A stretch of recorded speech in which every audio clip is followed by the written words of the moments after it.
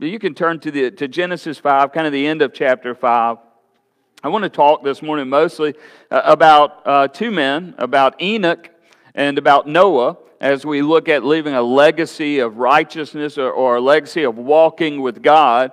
But in between that is sandwiched in the beginning of chapter 6, and I want to deal with that. I want to address the beginning of chapter 6, as many people have struggles and concerns and wonder what Genesis 6 is really all about. I want to try to make that as simple for you as I can and give you as much as I possibly know, but at the same time letting you know that by no means do I know exhaustively what the beginning of chapter 6 completely entails. I can only share with you what the rest of God's Word says about it. So we're going to go to the Lord in prayer.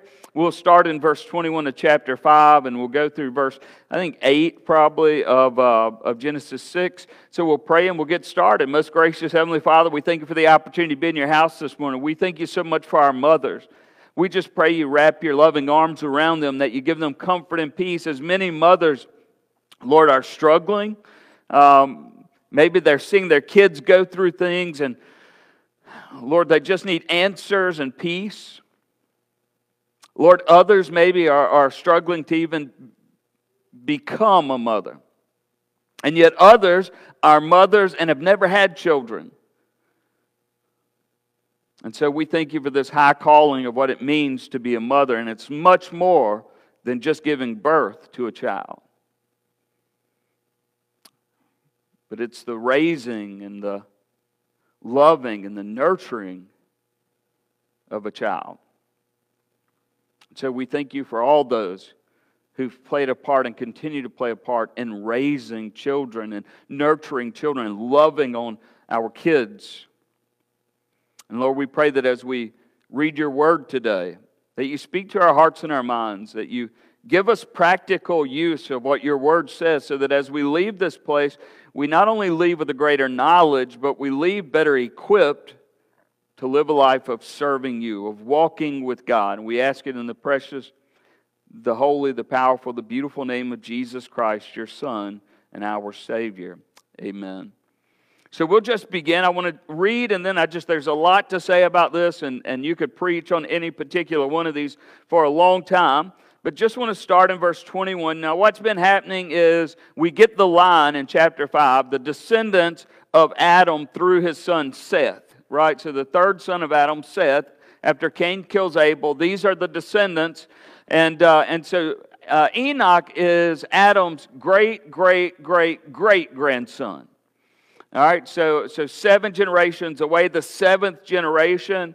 And this is what the Word of God says about Enoch. Very interesting. I don't know what you know about Enoch, but he is an awesome character with very little said about him. The Bible says Enoch was 65 years old when he fathered Methuselah. You may think, well, that's what makes Enoch famous, right? That his son was Methuselah, the oldest man recorded in Scripture. But Methuselah rather should be known as the son of Enoch, rather than Enoch being known as the father of Methuselah. When he was 65, when he fathered Methuselah, and after he fathered Methuselah, Enoch walked with God. Now, this is more than just knowing God or believing God or praying or talking to God or listening to God. Literally, this term, he's intimate with God. He is walking intimately with God. It's a very similar term used to describe what God did with Adam and Eve in the cool of the day, when God would come down and walk with them in the garden. And so Enoch has a close relationship with God. Now listen, this is important because we know what's to come. We know the judgment of God is coming. We know man in his heart has become so wicked that God can almost no longer look on the race of mankind. And yet here Enoch is, who walks with God. It even tells us that he walked with God after he fathered Methuselah. And so I don't know what he did before, those 65 years before, but certainly there was a radical change in the life of Enoch when Methuselah was born. Other scriptures in the New Testament tell us by faith, Enoch preached judgment, that people better repent. Enoch was really like the first Elijah, the first John the Baptist. He was preaching judgment. Repent because judgment is at hand. Repent because judgment is coming. And much like the others, Elijah and John the Baptist, few listened. In fact, only his family only those, and not all of his family, because it says not only did he father Methuselah, he walked with God 300 years, fathered other sons and daughters. Can I just point out, it's Mother's Day, we're going to celebrate Mother's and Father's Day together, but Enoch was a father, not with just one son, but we're told Enoch had a son, then he started walking with God, then he fathered other children. And I just tell you that you can be a family man and still walk with God. That you have time both to take care of your family, to love on your family, to raise your children, to invest in their life, and still be considered a man who walks with God or a woman who walks with God. This is important that God mentions this in His Scripture, that Moses, writing through the inspiration of the Gospel, says Enoch lived 65 years, then he fathered Methuselah, then he walked with God. And then he had other children over the next 300 years of walking with God. Isaac, sit down. See, you even have time to preach and be a father, as tough as that is sometimes. He lived 300 years. He fathered other sons and daughters. So Enoch's life lasted 365 years. This is a beautiful line right here in all of Scripture. Enoch walked with God, then he was not there. I love this passage of Scripture.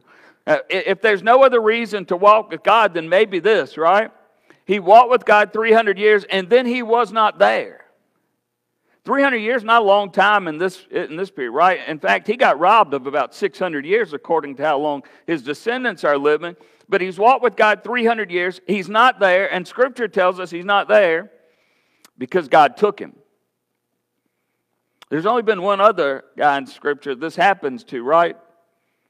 Elijah. Elijah is walking with God and preaching against the priest of Baal, and God takes him one day.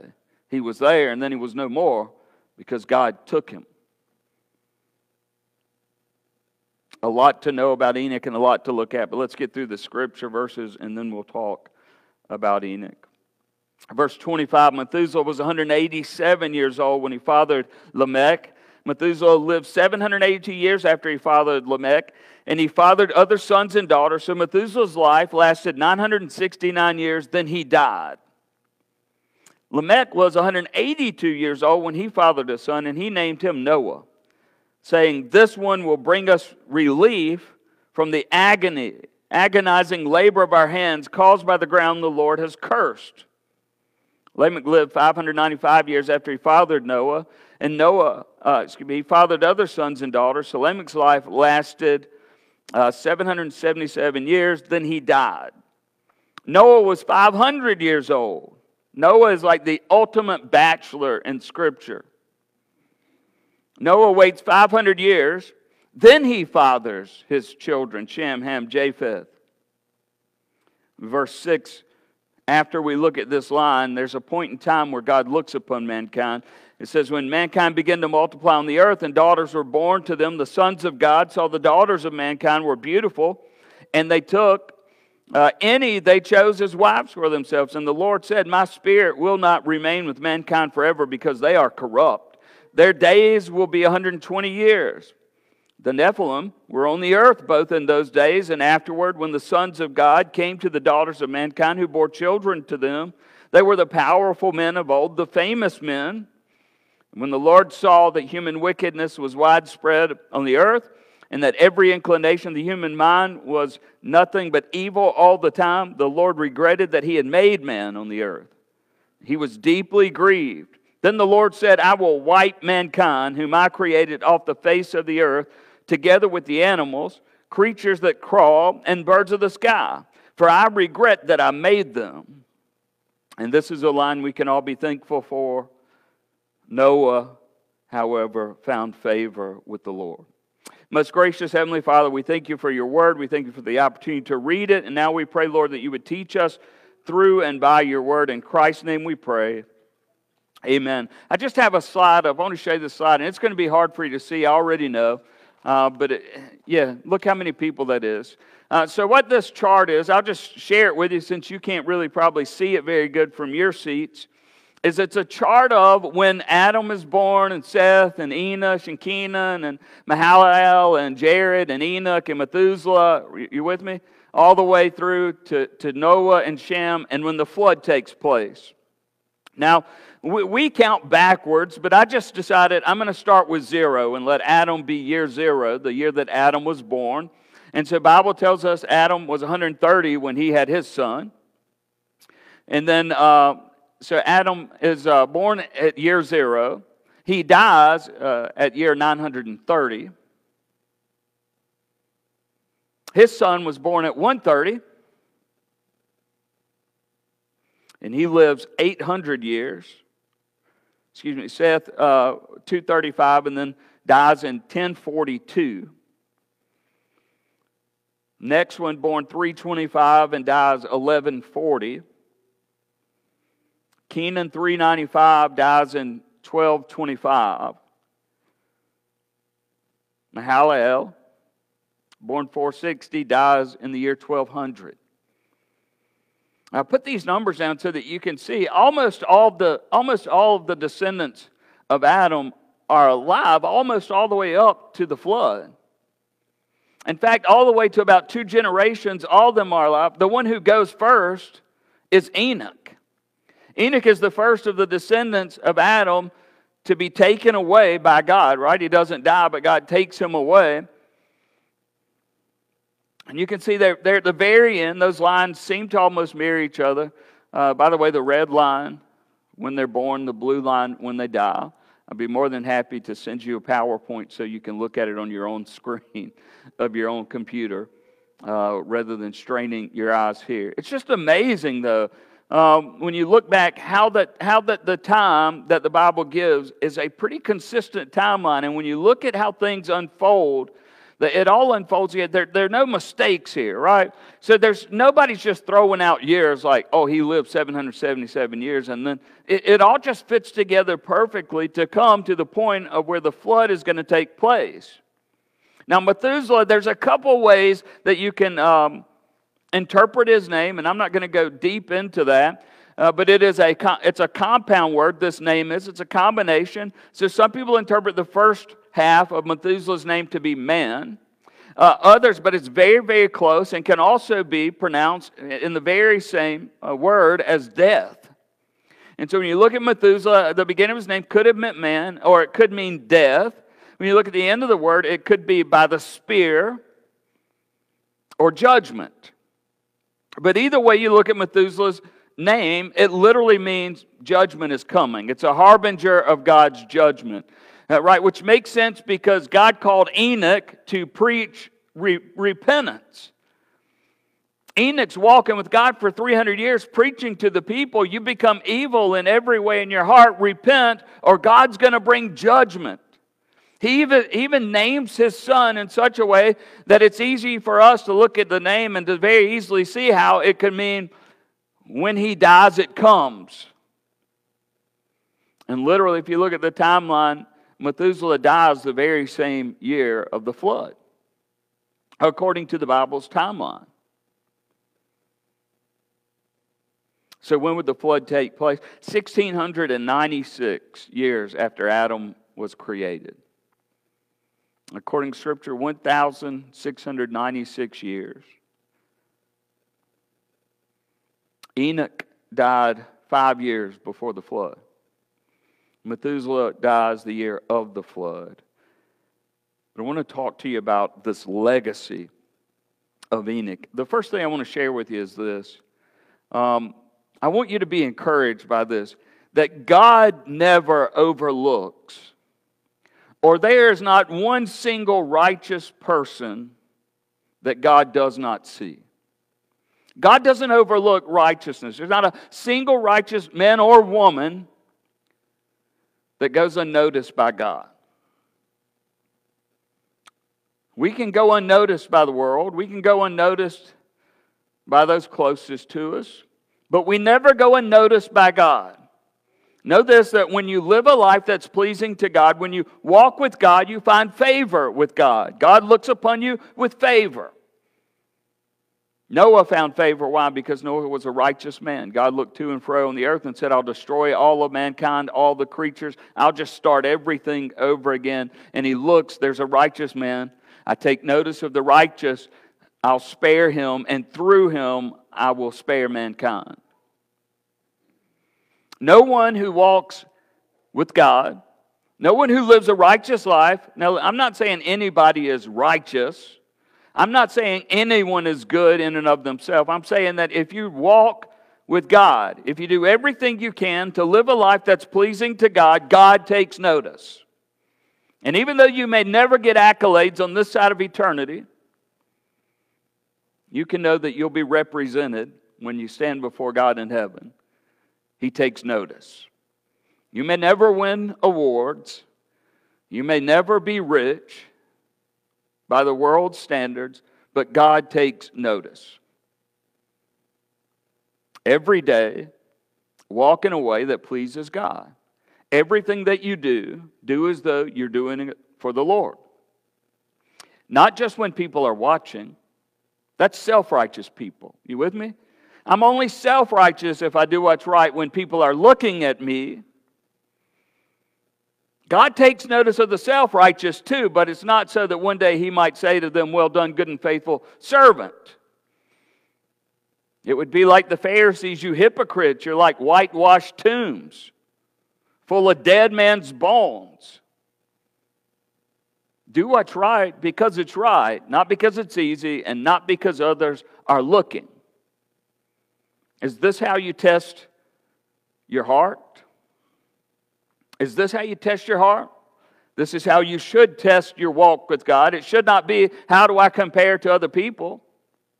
You ever get that answer? Well, I tell you what, I won't ever go to church. Why? I know people go to church. I live better than they do now. Well, they might be going to hell too. Don't judge your life by the standards of other people. Look at your own heart. Look at your own life. Don't judge your life by what other people say about you. Because people will give you accolades sometimes. Sometimes as a pastor, you get kind of this false praise sometimes. Where people who really don't know you whatsoever, listen to one sermon and then they just tell you how great you are and you're not. Don't judge yourself by what other people say if they're praising you or if they're putting you down. Your worth does not come from other people. It's how you can look a person right in the eye and they can tell you everything they think about you, good or bad, and you can go about your day just as good as you were before. Because what other people say about you does not determine who you are. What determines who you are is what God says about you. So when you look at your heart, when you look into the deep recesses of who you are, you need to ask yourself this, not what do others think of me, not what do I think of myself, but what does God see when God looks at me? Now here's the good news. You ready? The good news is if you have been born again, if you've been washed in the blood of the Lord Jesus Christ, if you've been redeemed, then I can tell you when you stand before Him in judgment, He will see Christ.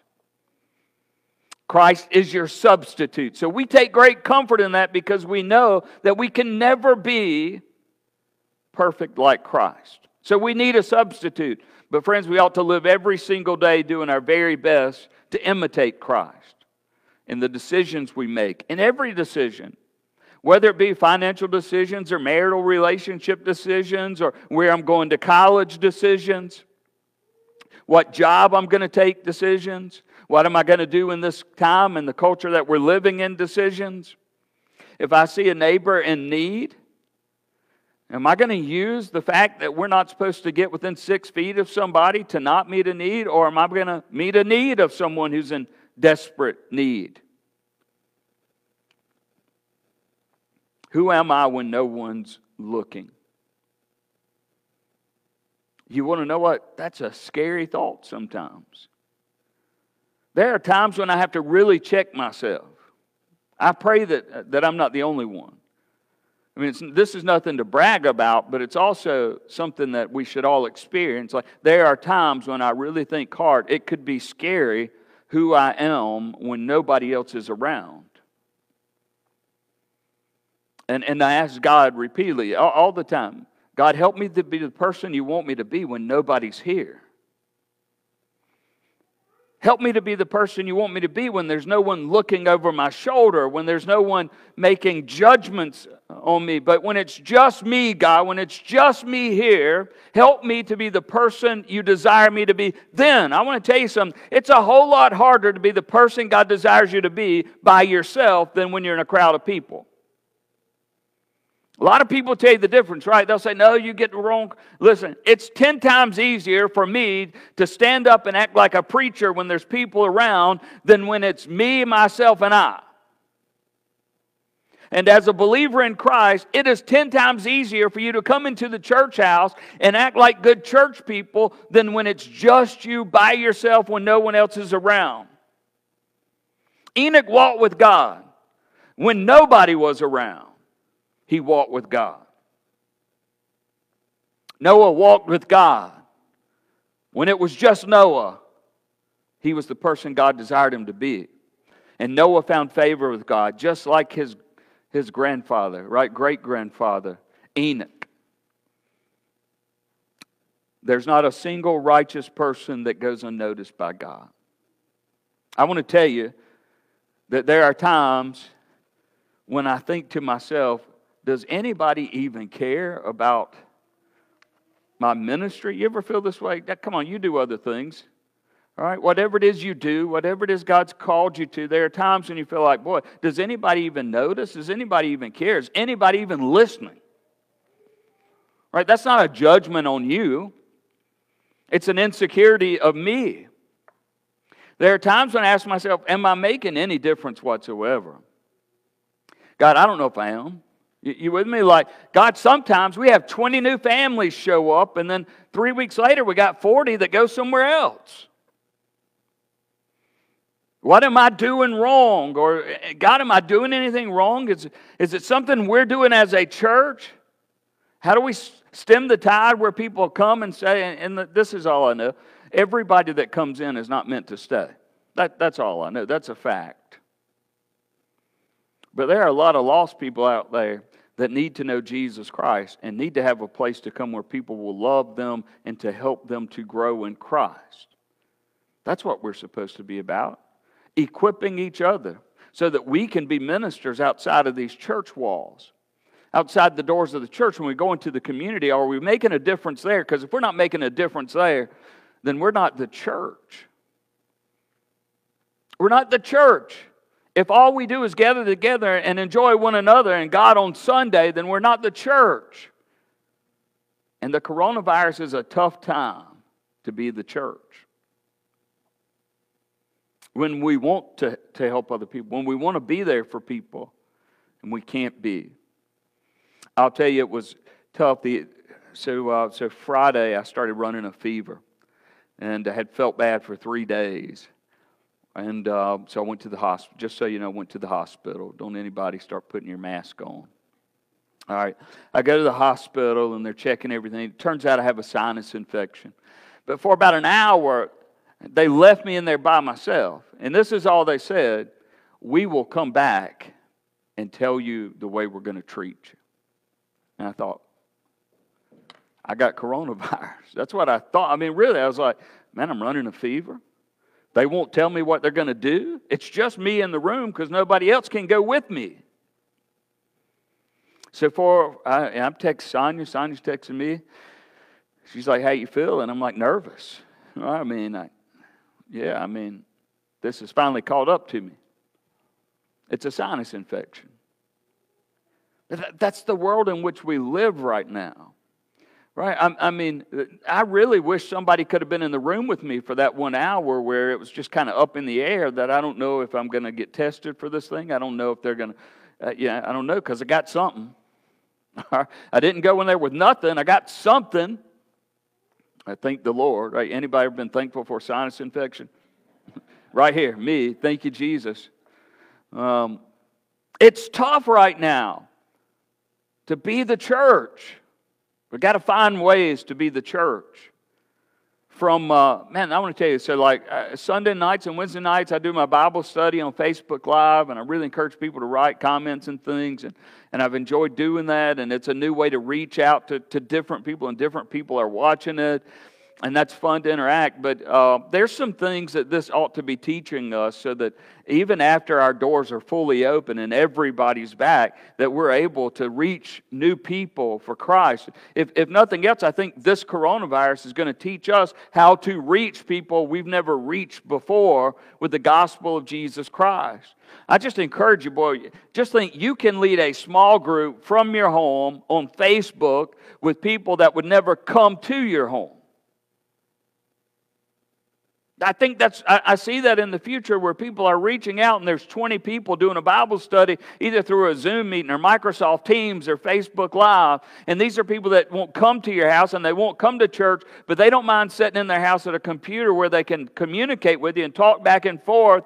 And it may be the tool that God uses to bring great revival in our nation.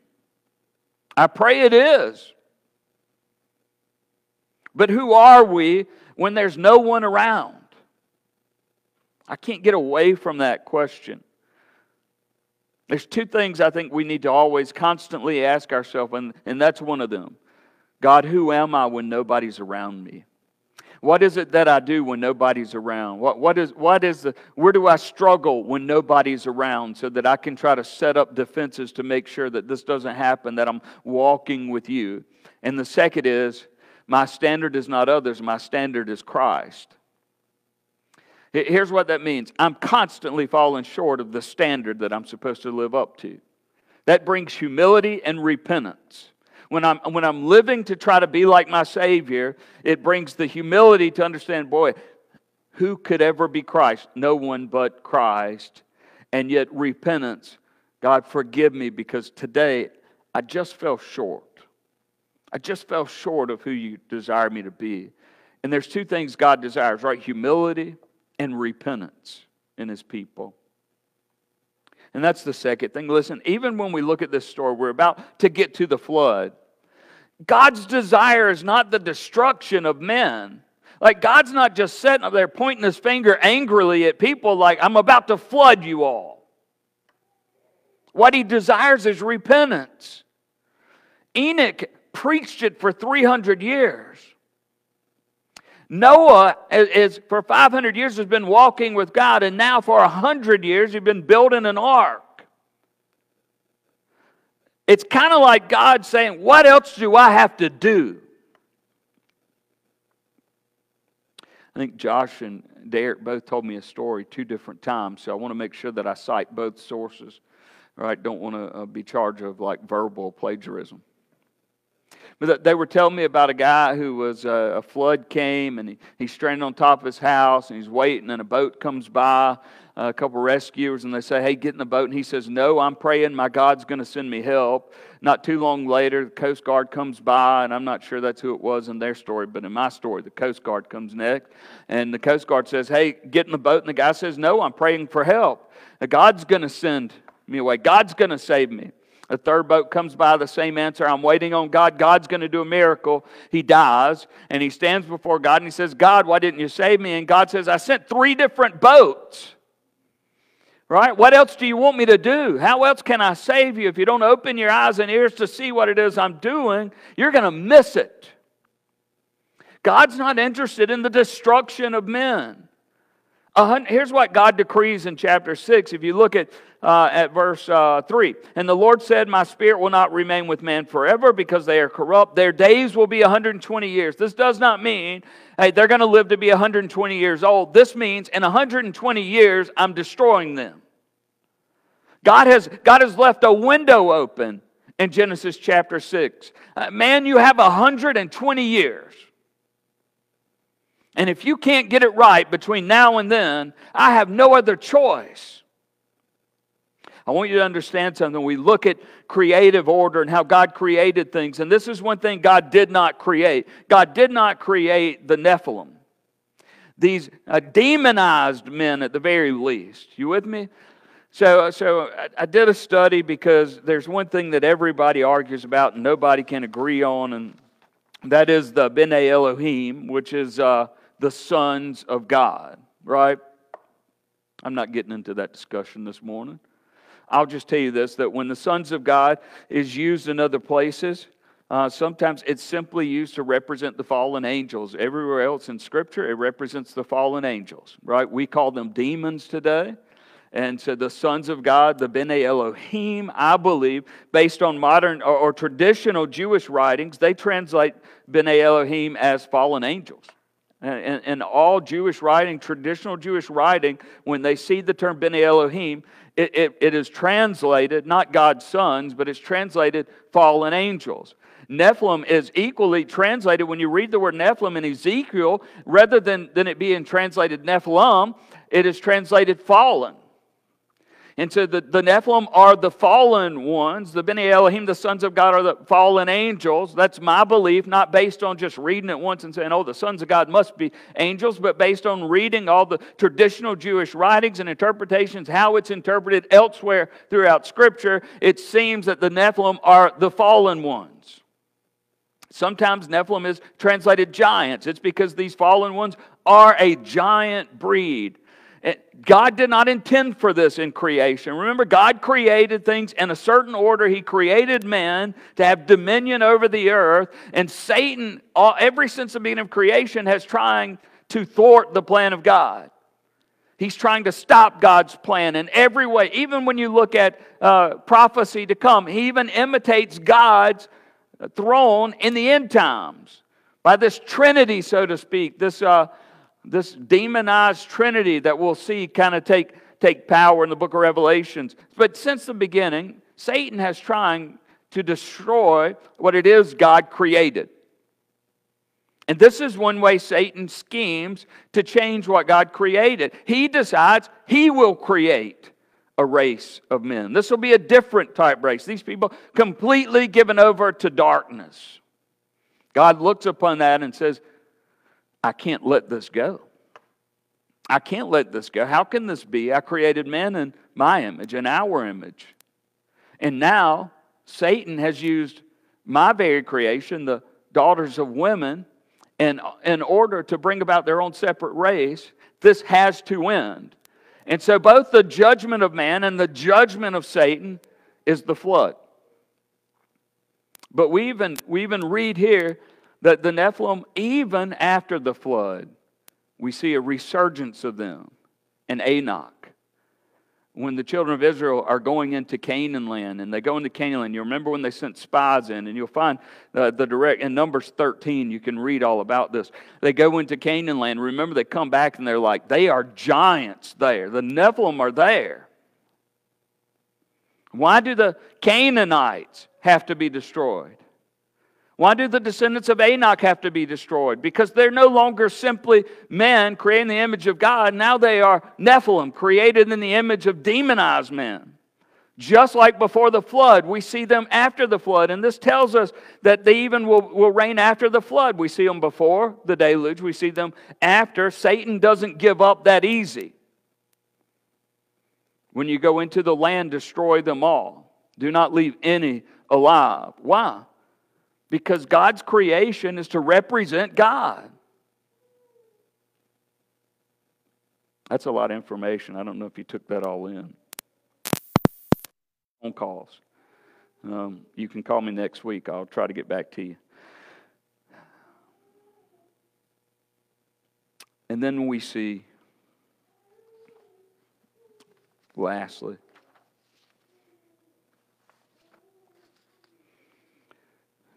that walking with God, it brings benefits to future generations. Let me look at Enoch. Enoch, 65 years old, has a son, changes his life, rocks his world, right? It's got to. He's a first-time father, and the Bible makes mention that after he has a son, then he starts walking with God. Many of you know, you remember when you became a father, and it changed your life. Now, you weren't just responsible for you. You actually had somebody else's life in your hands. And Enoch begins to walk with God. Not just knowing God, not just talking about God, not just showing up at a church service if there were churches back in the day, which there weren't. Not just going through the motions. Y'all with me? Remember I said, who are you when you're by yourself, when you're all alone? Who are you? That's how you judge yourself. If you really want to know who you are with other people around, ask your wife. She can give you a pretty good indication. Wives, don't ask your husbands. We know better than telling you the truth. You're perfect. You are a saint. Every wife in here, you're good, fine Christian ladies. Ask your wife if you want to know who you really are. And I think she'll be honest with you. Most wives, right? They'll let you know right quick, well, you're not perfect. That's the only, it's good to get an amen every once in a while. Walking with God brings benefits, man. It brings benefits not just to us. Man, there's nothing like walking with God. Make sure you hear me say this. We don't walk with God because we want future benefits. We walk with God because He's God. We don't walk with God for what we might get from God. We walk with God because He's God. He deserves our worship, whether He does anything for us or not. He's God. He is alone God, and He alone deserves our worship and our praise and everything we have to give. So when life stinks, we bring glory to God. When life is great, we give glory to God. In all things, we glorify God. As a result of that, we leave a godly legacy to those who will come after us. My children will be left a godly legacy. I pray that my kids will love the Lord Jesus Christ because they saw their parents love the Lord Jesus Christ. Don't you pray that? Your kids. If you're older, now you're looking forward to grandkids or have grandkids, and your prayer is, God, I want my grandkids to love Christ, and I want them to know what it looks like to love Christ when they look at me. Mom and Dad, they look at you, and the way you love your wife, and wife, the way you love your husband, is a direct picture of Christ and His church. And so they will come to either know what it means to love Christ or not by the way they see their mom and dad treat one another. So when you mistreat one another, husband and wife and husband, then understand you're not only painting a picture to your children of a dysfunctional family, but you're painting a picture of a dysfunctional God, and God is not dysfunctional. When we walk with God, we leave a legacy of godliness. For me, this is all I want, right? Like, I'm not looking for riches. Like, I don't care about that. I do want to be able to pay the bills, but I don't care about riches. I want to leave my children a godly legacy, not a monetary legacy. Doesn't mean I don't want to take care of my family. I do. I do everything I can to make sure that if something happens to me, they're taken care of. You should do the same. That's only being responsible. But I want my kids to have a godly legacy that's left behind. I believe you do too. So if walking for God, we understand these three things. Number one, God does not miss a godly person. When God looks over all creation, He recognizes, He sees, He takes notice of those who are walking with Him, for Him, in Him, through Him. So this morning, can you honestly say that as God looks to and fro, right, over the earth, that when He sees you, He sees someone who's striving to walk with Him? Secondly, do you know this about your God? That your God desires repentance much more than destruction. Don't you know that God would love that Genesis chapter 6 would read, and Noah built an ark, but the entire region came to trust in God. And they took the ark and they made it into a sanctuary. We see something similar when when God is going to destroy Sodom and Gomorrah, and old Abraham says, well, what if I can just find this many righteous people? Would you destroy the city for that? No, I won't even destroy it for that. And then Abraham, just seeing how far it can go. Well, what if I find this many guys? I won't destroy them. You find people in that city who trust me and believe in me, I won't destroy the whole city for the sake of 10. If God could have found others who would have served Him and worshiped Him, there would not have been destruction of all people, of all creatures that crawled upon the ground. Because God does not delight in destruction. But God delights in repentance. I'm going to tell you, God loves to see one of His children who come to terms with the fact that they've walked away from God. They haven't been living the way they should, and they fall down on their face in repentance before God. God loves to see His children turn back toward Him. Don't you love to see your kids when they begin to walk a path that you see as a dangerous path for them to walk and they turn away from that path? Isn't it something that you delight in? Or to see a grandchild who's headed for destruction who turns around? God delights the same way in us. He doesn't want to see our destruction. He wants to see things work for our good. Listen, here's the application. I'll close with this. We've said this all along in Genesis, from the sin of Adam and Eve to the sin of Cain and his murder of Abel. It applies here.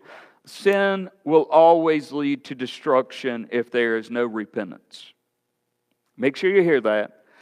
You don't get away with any sin.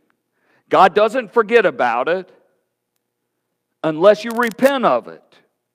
Now listen, Scripture is very clear. If you're a child of God and you sin and you repent of your sin, God's faithful and just to forgive you of that sin.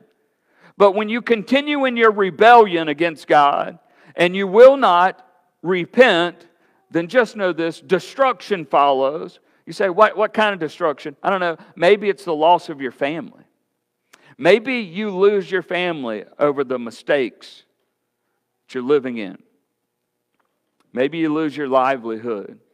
Maybe you lose all hope. And maybe you even lose your life because of the activities you're involved in. Number 2, always be humble and always be contrite in heart. Always humble yourself before God. Isaiah 66:2 says, all these things my hand has made, and so all these things came to be. God says, I've created everything is, declares the Lord. But this is to the one to whom I will look, he who is humble and contrite in spirit and trembles at my word. God desires humility and a contrite spirit.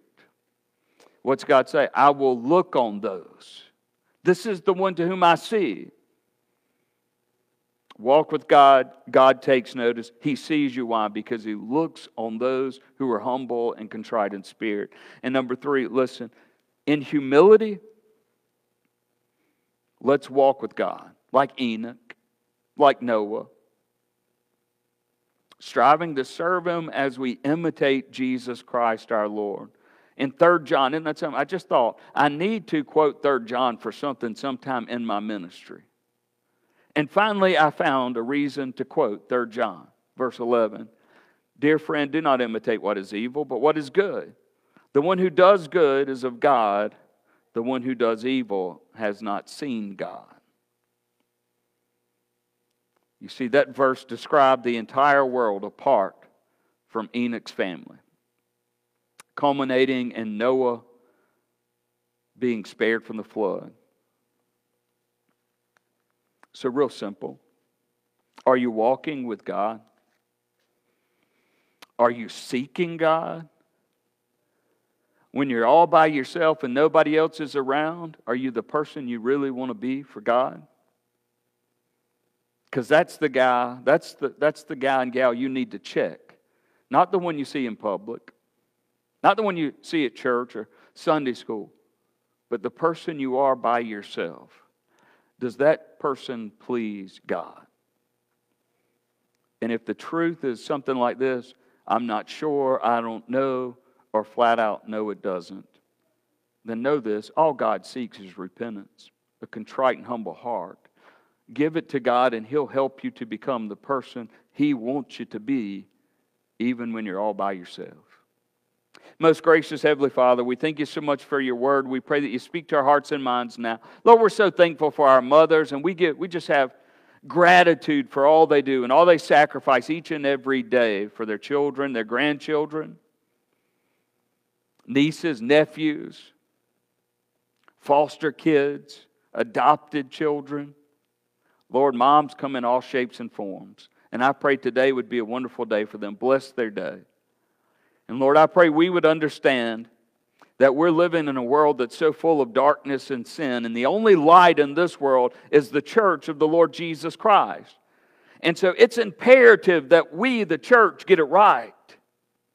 And so I thank you for this study that we've been able to begin in the book of Genesis on the consequences of sin. And I thank you for the day for an encouragement for the legacy we might leave behind if we walked with God.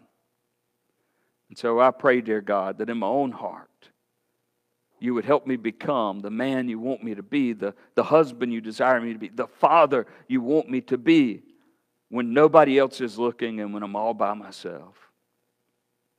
And I pray that every member of this church would become the person you desire them to be, even when they're all by themselves, when nobody's looking but you. Dear God, if we do that, if we become those people, then we'll make a difference in the world around us when we're surrounded by a crowd, when we're at home, when we're at school, when we're at the marketplace. Use us to reach a lost, dark, hurting world. In Christ's name we pray. Amen.